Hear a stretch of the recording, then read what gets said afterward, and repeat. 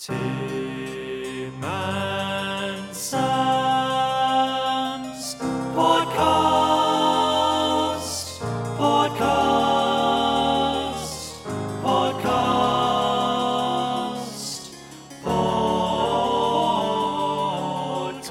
Sam and Toby have a podcast which is really, really great. They serve up music on a plate. Tim's luscious locks, Sam's shiny plate make them the very best of mates. So welcome to the pod. Sam has the news, Tim does reviews.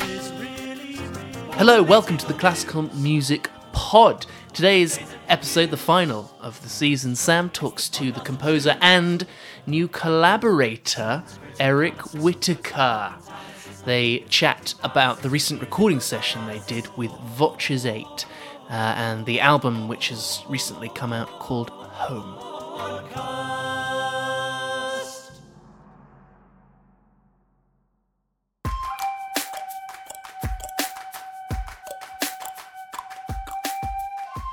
It's funny, isn't it, Tim, how luck is sometimes a matter of perspective. You know, if you're Rishi Sunak, the coronation is a piece of good luck. You're able to hide your terrible election results. Yes. But if you don't believe in the divine right of kings, it's bad luck.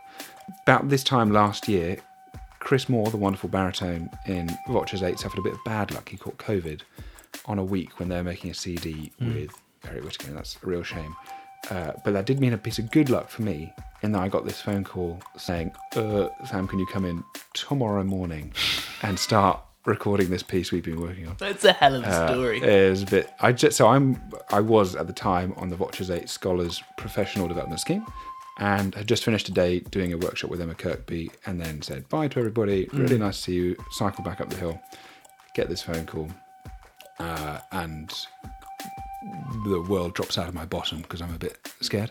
But fortunately, I'd had some rehearsals, and part of that scheme is standing next to people like Chris and Johnny Pacey, the other bass, and seeing how they do their thing, how they record, where they put the microphones. So getting inside that sort of mindset that he has totally internalized was really eye-opening for me and set me up to cling on by my nails as we had this week of madness, making an album, doing a couple of performances With Big Eric. with Mr. Eric. And I had set up this call with Eric's people to interview him. I don't think it had been passed on to him that it was going to be me and that we had a connection with this album. So the first moment of the interview is him realising that it's me, which is quite fun. It's so joyful. And our only moment of bad luck is that the Zoom cuts out about 2 minutes before we were going to wrap up anyway. But hey, lots of good luck to be thankful for.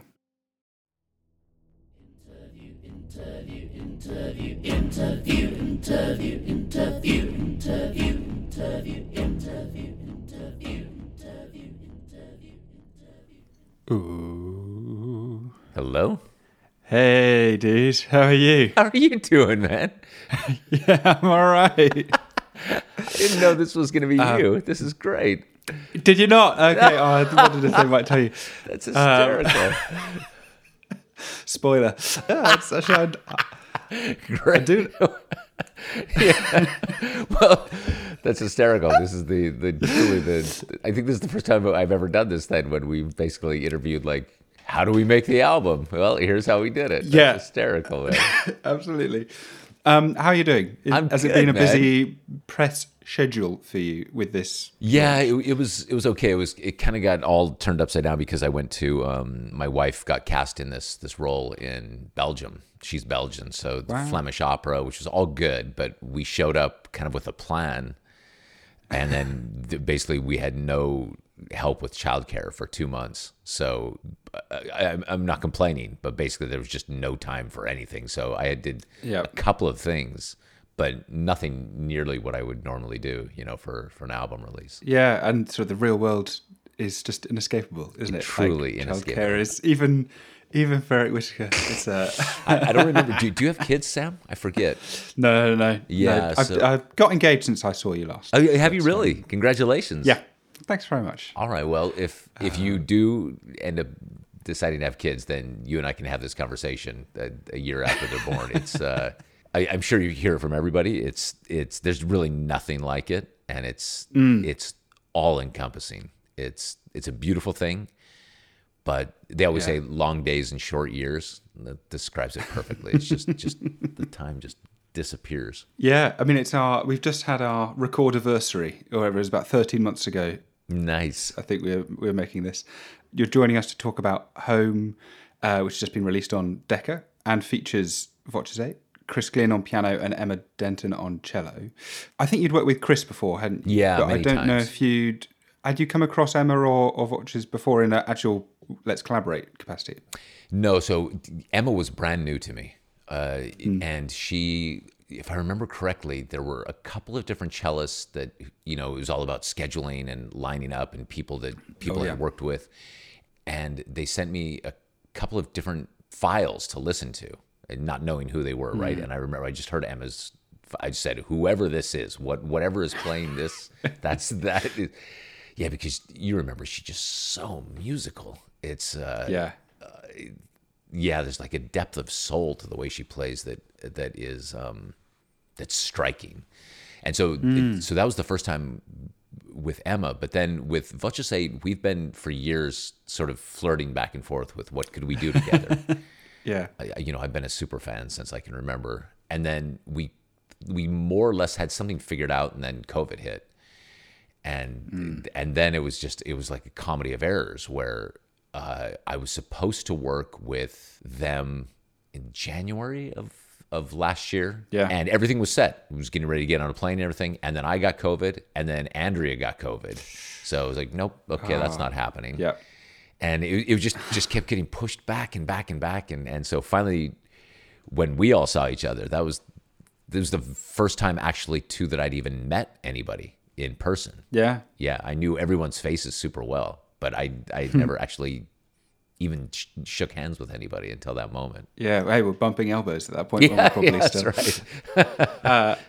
And I think probably because of that schedule shuffling a little bit, it became the most intense week in the world, right? Where we sort of were doing 2 performances, recording a CD and a live broadcast in about 5.5 days. Yeah, that's exactly right.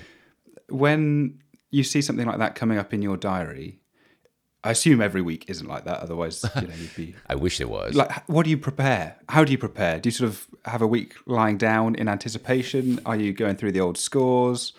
Is there a process of like hype to get yourself It's to boiling a point? super interesting question. Well, the great advantage of being the composer of all of these pieces is there's zero musical preparation. I mean, nothing. Like I don't even. In fact, I don't even bring a score with me. I just assume somebody's going to give me a score when I get there. And you probably noticed most of it I'm conducting from memory anyway, except for those long kind of intricate ones. And it's the funniest thing. I was thinking about this just the other day that it's more than just that, well, I wrote it, so I memorized it. It's that the pieces are so much a part of who I am that if I ever get lost, if I'm ever thinking, what comes next, then literally what I do in my mind is think, well, what would I do? And then I just give the downbeat, and that happens. It's the funniest game that gets played. Like, yep, that's what I would do, is just the thing that just happened underneath my hands. So there's no musical preparation whatsoever. And then when it comes to like the intensity of the week, truly, I wish every week were like that. I love being with my family. I love being with my friends. But there's nothing I love more than just falling into this world that we're all making and that we made over those 6 days. It was so special, where the world disappears except for this thing that we're all building together. You get close in a way that you can't. I don't think you can in normal life. I think a good piece helps, and I fortunately brought a few with you. But that level of intensity on something that feels a bit subpar is maybe overkill or something. Yeah, fair enough. Yeah, but, if it's 6 days of something you don't want to be doing, then maybe you're right. That was really fascinating too, right? Is because the piece itself it's hyper intense, right? It's I didn't really realize until we were all doing it. I'd done some other performances, but the only other real big performance that I'd done of it was with the Master Chorale when we premiered it a couple of years ago. And that was totally different because I was rewriting and rewriting during the rehearsal process. And so I had a funny experience with them where on the night of the premiere, I remember standing in front of them and then for the first time thinking, I've never even thought about how do you conduct this? Like it was the first time I conducted it, if you know what I mean. Like, so the first performance was really kind of white knuckle for me just because it was getting, okay, let's just make sure everybody stays together, if you know what I mean. So with Vultures 8, it was the intensity of the piece, we really went there. Do you know what I mean? We had this totally focused, concentrated time where that's all we did. You remember some of the conversations we had while we were recording? It was it was so deep, so essential. I'm grateful for the way that it all worked out. I'm grateful that it all got slammed together, the performances and the live stream and the recording itself. Otherwise, I don't think we would have captured that thing. Yeah, and I think that there's something, when it's whatever that is, 10, 11 people in the room, everyone can just share their little personal bit or like their connection to whether it's cancer, loss, something, maybe you can just interact on that level. Whereas when you've got 100 singers in front of you, 60, whatever it is, if everyone does that, then you've lost the whole rehearsal process and it doesn't. But that, those interrelationships are so strong. And obviously, like, Vultures 8 know each other better than anyone. That connectivity is so high already. Yeah, that's a really good point. It must have been striking for you to be coming in as a guest and then seeing, like you say, how open and vulnerable everyone is and how respectful everyone is of everyone else's ideas and thoughts and opinions, musically or philosophically. I was really impressed by that. Were you as well? Oh, massively. They feel very like they've settled into collaboration. They've all signed up to collaborate rather than, often if you gather a group of singers together, it's really fighting about, I want to be in charge rather than sharing it.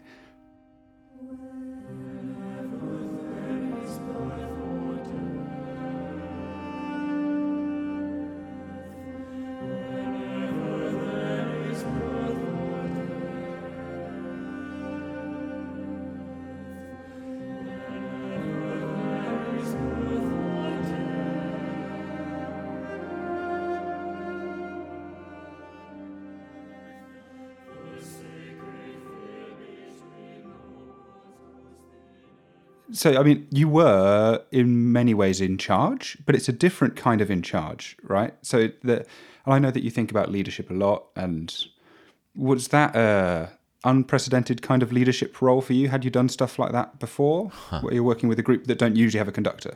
Yeah, I don't think I've ever worked with a group that normally doesn't have a conductor. So, it's another great question because I do think about leadership a lot. And I wasn't sure exactly what to expect. I mean, truly, I wasn't sure what I was going to be bringing to the table, if you know what I mean, right? Other than, okay, I wrote the piece, so I have an idea of the way these things sound in my mind. And here's the intention behind the writing, and maybe that helps the performers. But you and I both know that Vultures 8 could do a killer performance of this, and I could be on the other side of the world, So I really did think, like, what is my role in this? But interestingly enough, I found that almost immediately, I actually was conducting them.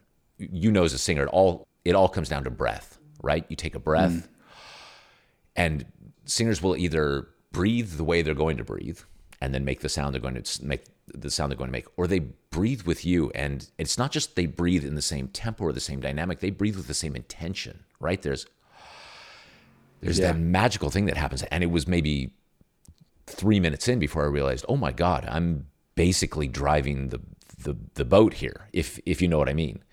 Yeah. But then it's in the most beautiful way. It reminds me a lot of working with a very good professional orchestra where you're driving the boat, but it feels more like riding a horse, that you've got the reins. And so you can gently move to the left, gently to the right, but they're doing all the running. right? The horse it's just its own machine, and it's going forward sort of regardless of whether you want it to or not.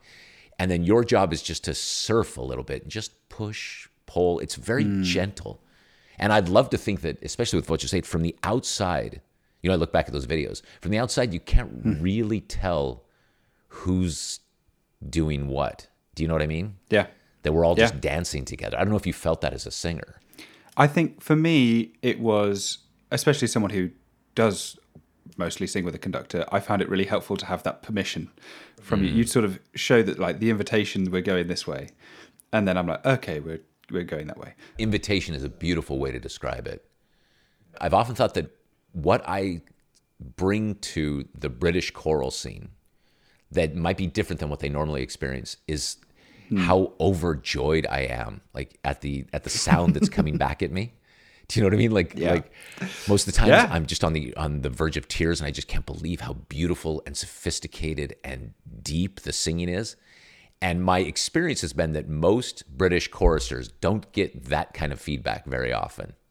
If you know, no, I think that is fair. Right? That is absolutely. And so I've always thought, like I love to use the word the invitation, that half my job is just to stand in front of a group of these super high level singers and just be vulnerable enough to let them see the effect that it's having on me. Because then that's an invitation, I would think, for the singers to be like, oh, I can let go. I can sing. This, like I can actually just do what I've been training my entire life to do. For me, it's just a beautiful experience to stand in front of that and be receiving all of that, if you know what I mean. I do, yeah. And just again, thinking a little bit on leadership, if that's kind of your goal, is to be that vulnerable inviter, sort of joyful person, are there red flags? I mean, obviously sort of being furious about it all and all that kind of stuff would be a red flag, but are there other things that are maybe more, that would go under the radar a little bit, that you try to avoid in your leading? Well, it depends. It really depends on the group, right? So if I'm working with a group, like for instance, just a couple of weeks ago, I conducted several hundred singers, amateur singers who had never met before. So they'd prepared in the wild, some of them as groups, smaller groups, but then they came together, and basically we had 2 days to put together a performance that we would give in Lincoln Center. Okay, so in that case, then I know that my role as a leader has to be very strong. In that, not only am I motivating the beat, the sound, but also I have a very limited amount of time in order to get the entire group to feel like a group. Do you know what I mean? Yep. So there's a certain kind of, I guess, a kind of a strength of leadership. I always like to think of myself as that instead of strong, which I think implies sort of forceful, I like to think more just as confident and floating, so that there's this sense from everybody in the room, like, well, okay, that guy seems to know what's going on, so let's do, even if I don't, but then let's do that. With a group like Voces 8, then the group is already, I'm not doing any of that work. Do you know what I mean? There's no sense of, and so on top of that, I will say this, is that there's this combined musical intelligence amongst the group that is far, far greater than my own. It's instantly apparent. And so I would be doing a massive disservice if I didn't open myself to that. And so there's the dance that goes on. It's very subtle, I find, but if I start to push something, right, or pull or shape something, and the group collectively doesn't really want to do that, then in that moment I surrender my old version of thinking this is how it needs to be, and actually I'm going to go with the collective wisdom of the group right now, because it's deeper than mine. They're pulling on influences and ideas that are greater. And then what I hope then is communicated to the singers is this kind of trust. Like, yes, do your thing. I love that. Let's find this new thing. Yeah, I think that's how it works. I've never really talked out loud about this. Yeah, no, it's interesting to hear. And also because it is intangible, to try and put it into words is such a hard thing. As with, I mean, pretty much everything that you're dealing with on this disc.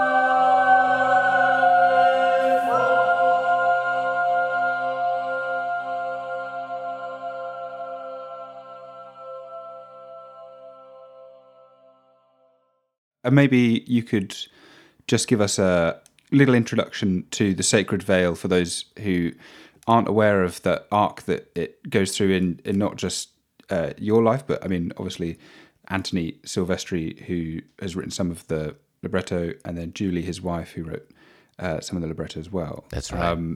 Could you just sort of, what's the subject matter? Yeah, so the general idea is that Tony and I have been best friends for 32 years now.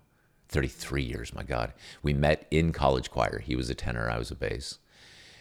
And 10 years into our friendship, I asked him to write. He'd never written poetry before. I asked him to make a Latin translation. He's a historian, but also a Latin and Greek scholar. So I asked him to make a Latin translation of a small poem that I had that then became a piece called Lux Aurumque, Light and Gold. So that was our first foray. And then immediately afterwards, two things happened. One, I asked him to replace the text to Sleep, what is now Sleep. It was originally a poem by Robert Frost, Stopping by Woods on a Snowy Evening. And it got all the way to the publication process, and the publisher said, no, you don't have permission. So I asked Tony to, without changing a note of music, can you write me a poem to replace this iconic poem? And Tony knocked it out of the park, and he wrote that. And then I was given this commission by the American Choral Directors Association, which is the dream commission because it's going to be premiered in front of like 7,000 choral directors. So you can get really geeky and really deep. And I've been sitting on this title for years, just the name of a piece, Leonardo Dreams of His Flying Machine. And I called up Tony and said, okay, let's make this thing. And then together we crafted this crazy piece, and it's got, Leonardo's own writings. Anyway, so by year 10, 11, 12, 13, 14, we were really working together as poet and composer. So it wasn't just a deep friendship, it was a deep creative collaboration. Just a few years after that, Tony's wife, Julie, who I knew very well, died from ovarian cancer. She was 35 years old. She left behind 2 kids, 7 and 3. And you can imagine it was an atom bomb in Tony's life. Such an atom bomb that he left Los Angeles, where he was living, left his job as teacher, moved to the middle of America, to Kansas, so that he could be closer to family, so they could help raise the kids, got a new teaching job, like really transformed his life in order to stand up and do what needed to be done. And I encouraged him to write about it for years and years and years. And then finally I guess it's 6 years ago now, he handed me what is now the first movement, but just a single poem, and didn't say anything about it even. But I looked at it and read it and saw it as an invitation and said, okay, if you're ready to do this, let's make this whole piece. The very brief description of the piece is that it basically tells from the moment that Tony and Julie met, you get to meet both of them, and then the moment they fell in love, their ache and struggle to conceive a child, the child being born, Julie's diagnosis, then Julie's real struggles with cancer, and then the moment of her death, and then finally a kind of benediction at the end. It's 12 movements long. Thank you for summarizing that. I just was thinking whilst you were saying all of it, that, as someone obviously who cares about these people so much, now you've recorded it, you have to talk about this over and over again. And I mean, does that, not let alone the writing the piece, but also just the going out and telling people this story that that you are bound to and connected. It's not just a story over there about some people that is also, that's a very sad thing. It's also, you're bound into that. Is that all right? Are you okay with that, doing that regularly? Again, Sam, you're the only person to ask this question.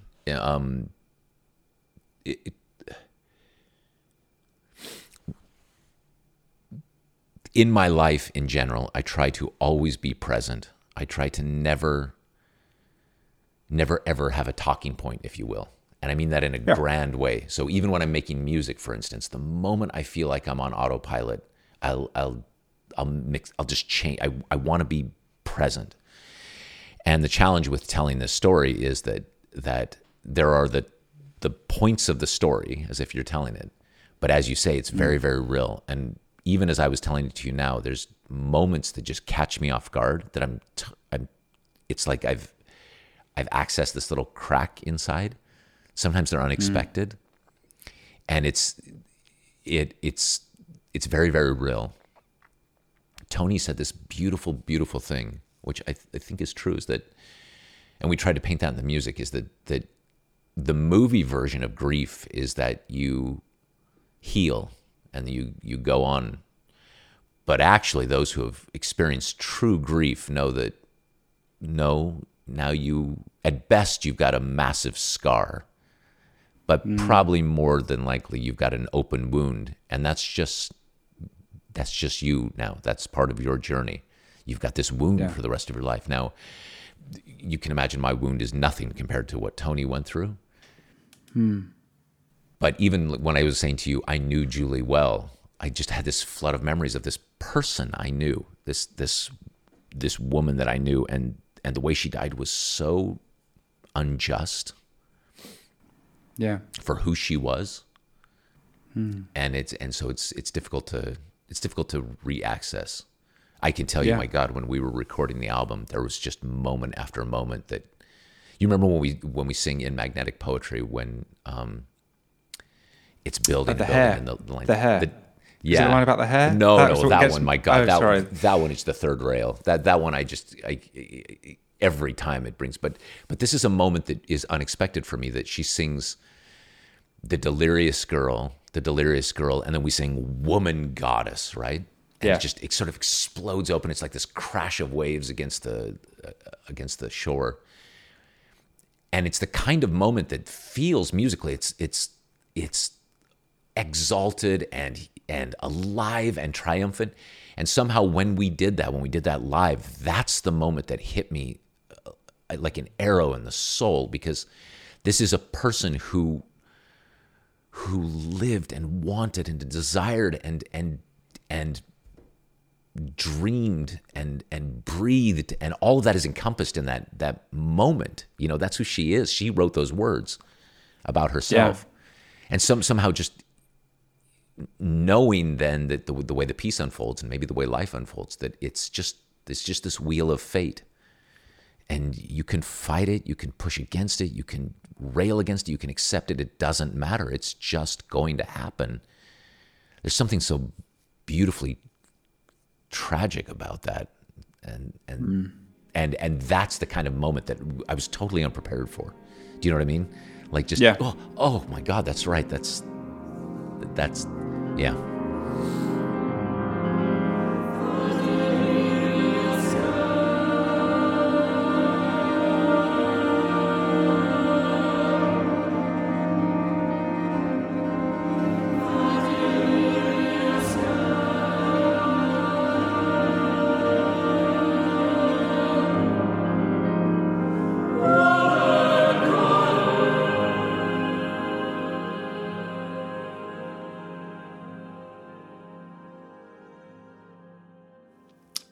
The other bits of text, I mean, there's some really wonderful words in this that I think people will never hear anywhere else, and ideas. But one of the things you probably won't hear anywhere else is the medical terminology.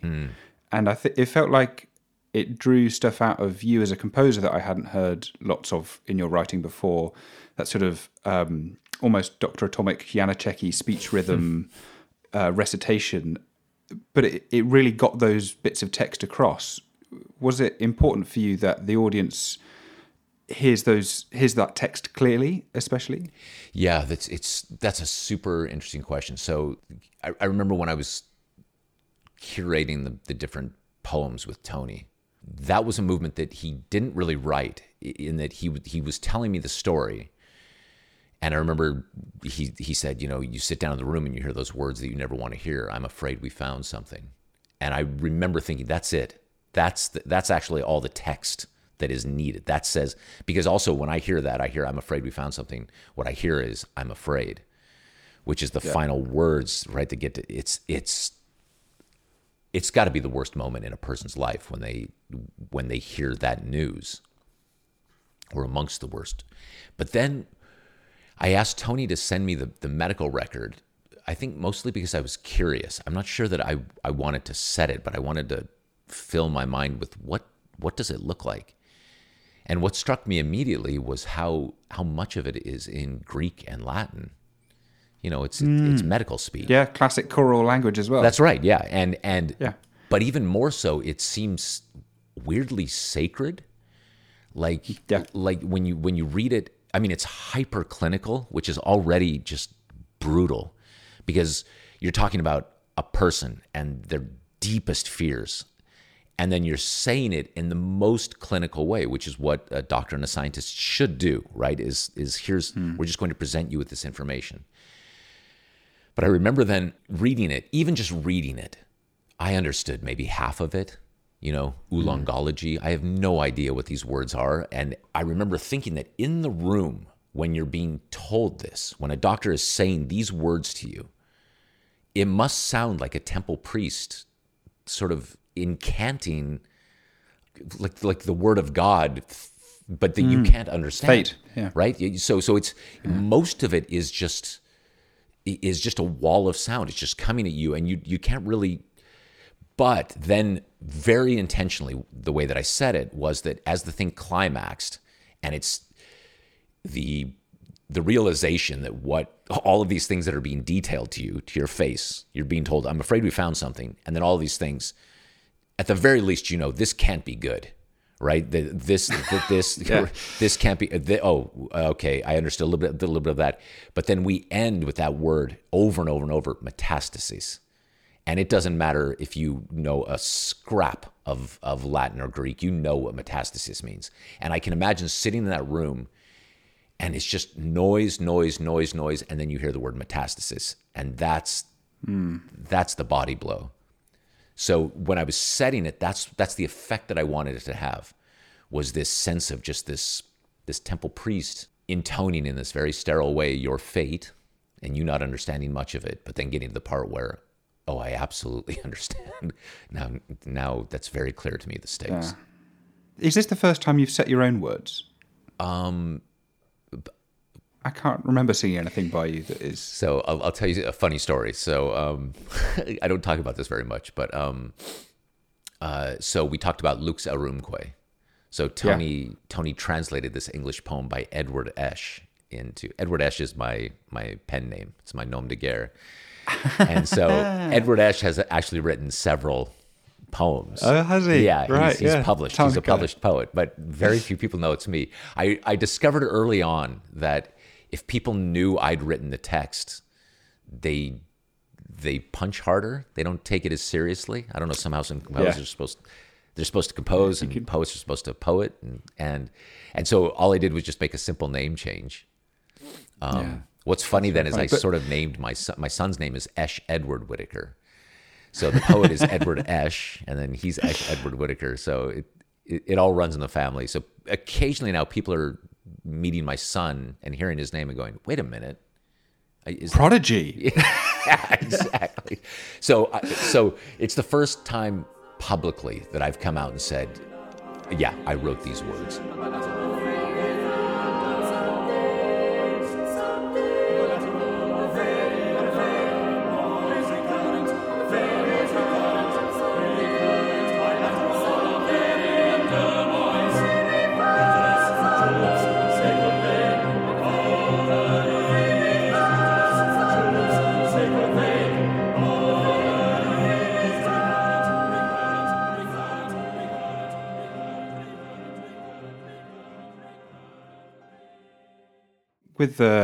with the way you describe Tony and that sort of heightened Ovidian language is really wonderful and speaks to your friendship in those moments when you're describing him at the beginning. But then also the Child of Wonder movement as well. I suppose, we've been talking a bit about the sort of grieving and the scarring, but you've really had to confront and think about death in a way that I suppose most of us spend a lot of our lives trying to avoid. Has that process evolved for you? In the Stephen Colbert questionnaire, he asks people, what do you think happens when we die? And I mean, you don't have to tell me what you think happens, but sort of, has it changed? Has it evolved? Have you clarified something for yourself? Sorry, just drop a little light one in there as well. No, this is a 3 martini question. It's the question, right? This is this is the question everyone's been asking for since the dawn of time. Well, first, if I can backtrack for a moment, the 2 poems that I wrote only because I felt that Tony would be unable to say this about himself. There's that, I think it's the 10th movement, no, the 9th movement, where One Last Breath, and then finally Child of Wonder. And in both of those, first in the 9th movement, that was about seeing Tony as a hero. And that what he's doing is heroic, and I knew he could never write about himself as a hero, no matter how much I prompted him. So I did that very intentionally. What I did in both movements, then, in the final benediction, which is just my best attempt at giving a path to peace to my friend, I guess,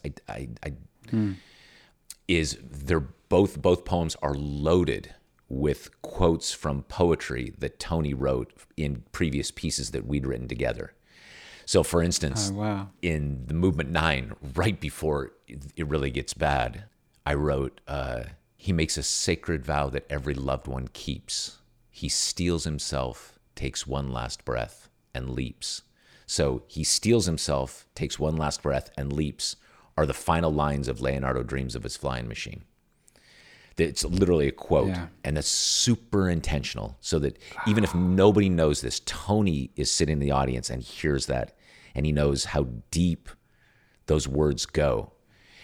And then in the final movement, in Child of Wonder, it's loaded with all of these different references to pieces that we've written. So even Child of Soft Surrender, Child of Sleep. So surrender is a word that is taken directly from sleep. Sleep itself comes from sleep. There's Child of Light, Child of Night. These two, and the idea of light being luxarumque and night being noxarumque, these 2 pieces that we wrote together. His favorite piece of mine that I've ever written isn't his poetry. It's a piece called A Boy and a Girl. Oh, yeah. A Boy and a Girl begins with the words, stretched out on the grass, a boy and a girl. And so the final lines of Child of Wonder are stretched on ocean waves of endless foam. Welcome home, my child, welcome home. So it's loaded with all of these connections between the 2 of us and meaning that was really meant only for him. So then if I can go back to your Stephen Colbert question. The big question. I'm not a Christian, and I don't think I'm not a religious person. There's no religious dogma I've yet seen that I feel enough evidence to believe this is what happens after I die.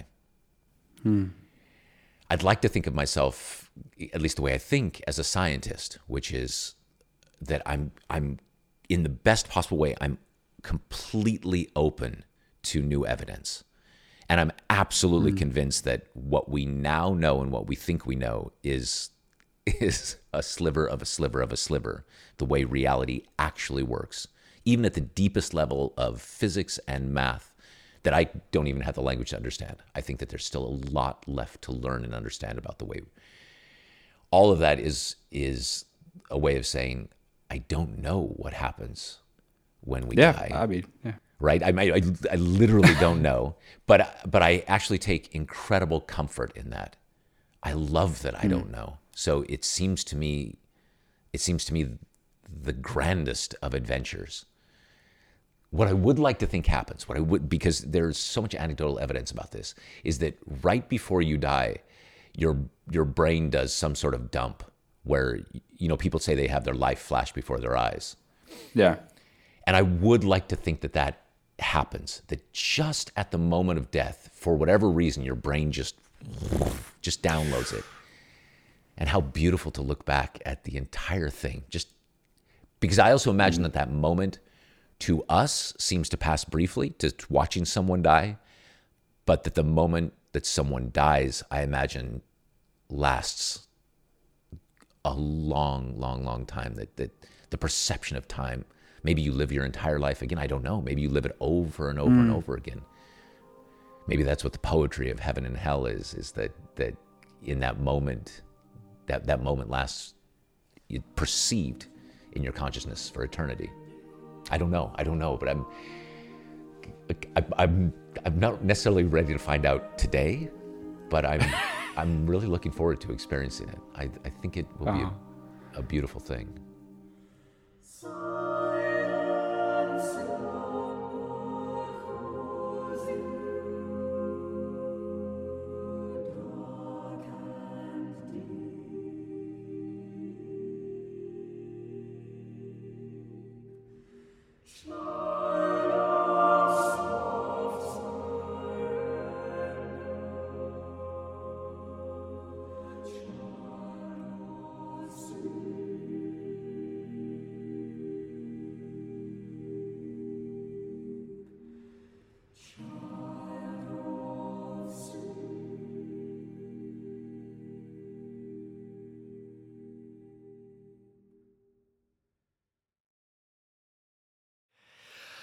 I just love Eric. It's cool, isn't it? Even though the Zoom cut us off, I think I still managed to get most of the questions that I didn't already know the answer to in. So there are some things that I know are like good anecdotes he tells, where he'll mention how like the Seal Lullaby was going to be for a DreamWorks movie that never got made, and like Stephen Sondheim helped him get that gig, and then eventually they make Kung Fu Panda, and it's like, ha ha ha, it's a good anecdote. I didn't previously know what he thought was going to happen when we all die, or even actually some of the quotations that were in Child of Wonder and other movements that he was talking about. I've sung that piece to absolute pieces, and I didn't know that. So there's still little fresh nuggets dropping out. That was a nice anecdote. Things that I picked up and I thought were interesting. I loved that he turned up and didn't have a score. Yeah. That's a wonderful anecdote. And then what first struck me as being profound was this idea of vulnerability in the professional music making workplace, because not being privy to many rooms such as that one, I always think of it in my head as you turn up, you do the job, and you go home. Yeah, I think often that be professional stuff gets reduced to turn up 20 minutes early and reply to emails fast and shake hands with people and say please and thank you. I think working with the Vultures guys on this project in particular, and with Eric, it reminded me that your ideals can be more than that of professionalism, and actually you need to enter those rooms with your creativity open, with your vulnerability if possible there, so that, and that's the professional skill, is that you turn up every day open and creative, rather than just when you feel like it or whatever. Okay, yeah, and I challenged you about this earlier because you've just been singing on some film soundtrack stuff, which is a bit more turn up, do the job. Yeah. And yet you still like to think that you have the same fun or openness or vulnerability, but it's different. I think It's a different thing. that is maybe more of a mercenary thing because there's a lot of people involved and the red light is on and everyone's paid for studio time. It's got to be pretty fast moving. But actually the composers, the people who are leading those sessions are still playing with creative ideas and saying, oh, but what if we did it like this? Or what if, or at least I think the best people are. What if we change the vowel there? What if we put a consonant on the front? What if... and then it's the job of all the singers, performers to suddenly pivot and have that creative mindset where it's like, okay, Yeah. I'll imagine that for you and Yes. make it happen. So it's the same ideal, but it's not necessarily the same manifestation. Yeah, and that's what we were often frustrated with in other musical settings, is where people's ideal gets reduced Yeah. to a don't make a mistake, or Yeah. just turn up and get it right and go home. Yeah. Because obviously there are situations where realistically that's a great job. But if that's your ideal, when you're given a week with a fantastic vocal ensemble and a fantastic piece and a composer and all that, everything that, you could possibly want, you haven't got anywhere to go. Yeah. So there's no stretch. You've got to have that platonic cloud floating up somewhere to try and reach. Like and subscribe. Like and subscribe.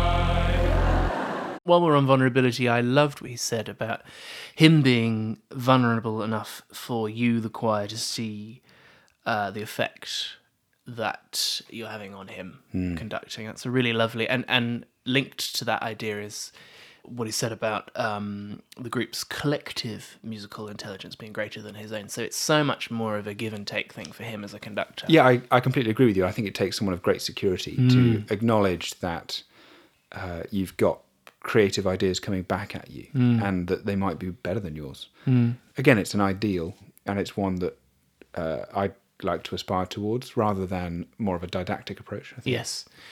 It also, not to get too meta, but his vulnerability on mic in the interview scenario enabled you, I think, to ask perhaps more personal, maybe not personal, but more interrogating questions than you might have expected to.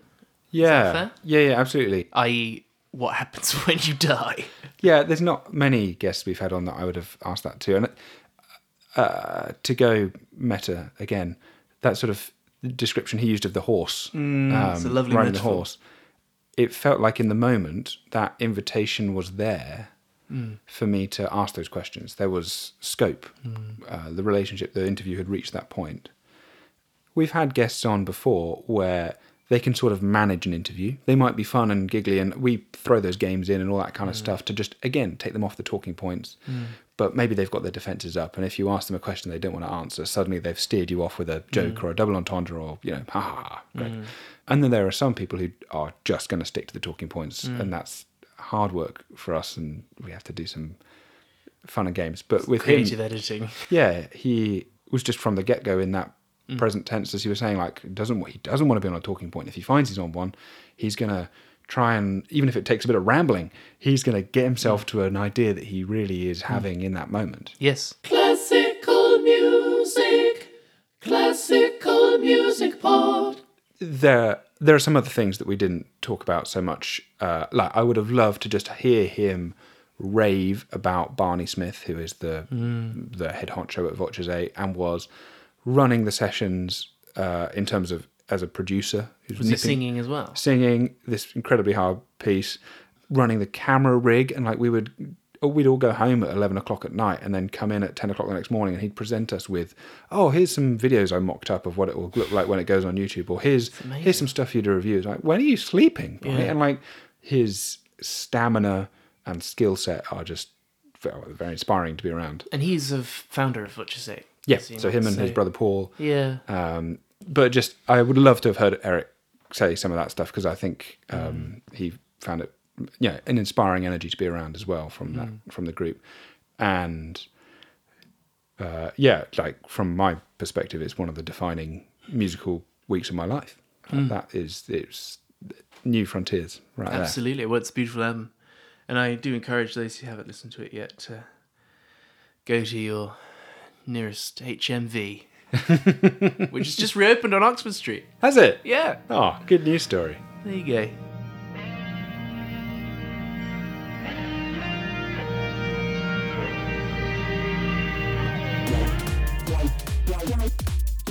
Finish! Hey, last episode of the current season. Yeah, good season. Hell of a season. Anna, Throws to Tear, Ella Taylor. Caroline Shaw. Oh, Caroline. She was lovely just Caroline blissful. Shaw. We had some Lord of the Rings moments, some Hans Zimmer Some moments. Hans Zimmer moments, some Batman, the Banshees of East Dulwich. Oh, Yeah, we'll be back. it's all been there. Probably autumn. So Yes. until then, enjoy the prom season. Yeah, go read the guide. Go Tim's read the worked prom's very hard guide. on it. Thank you for that plug. Classical music.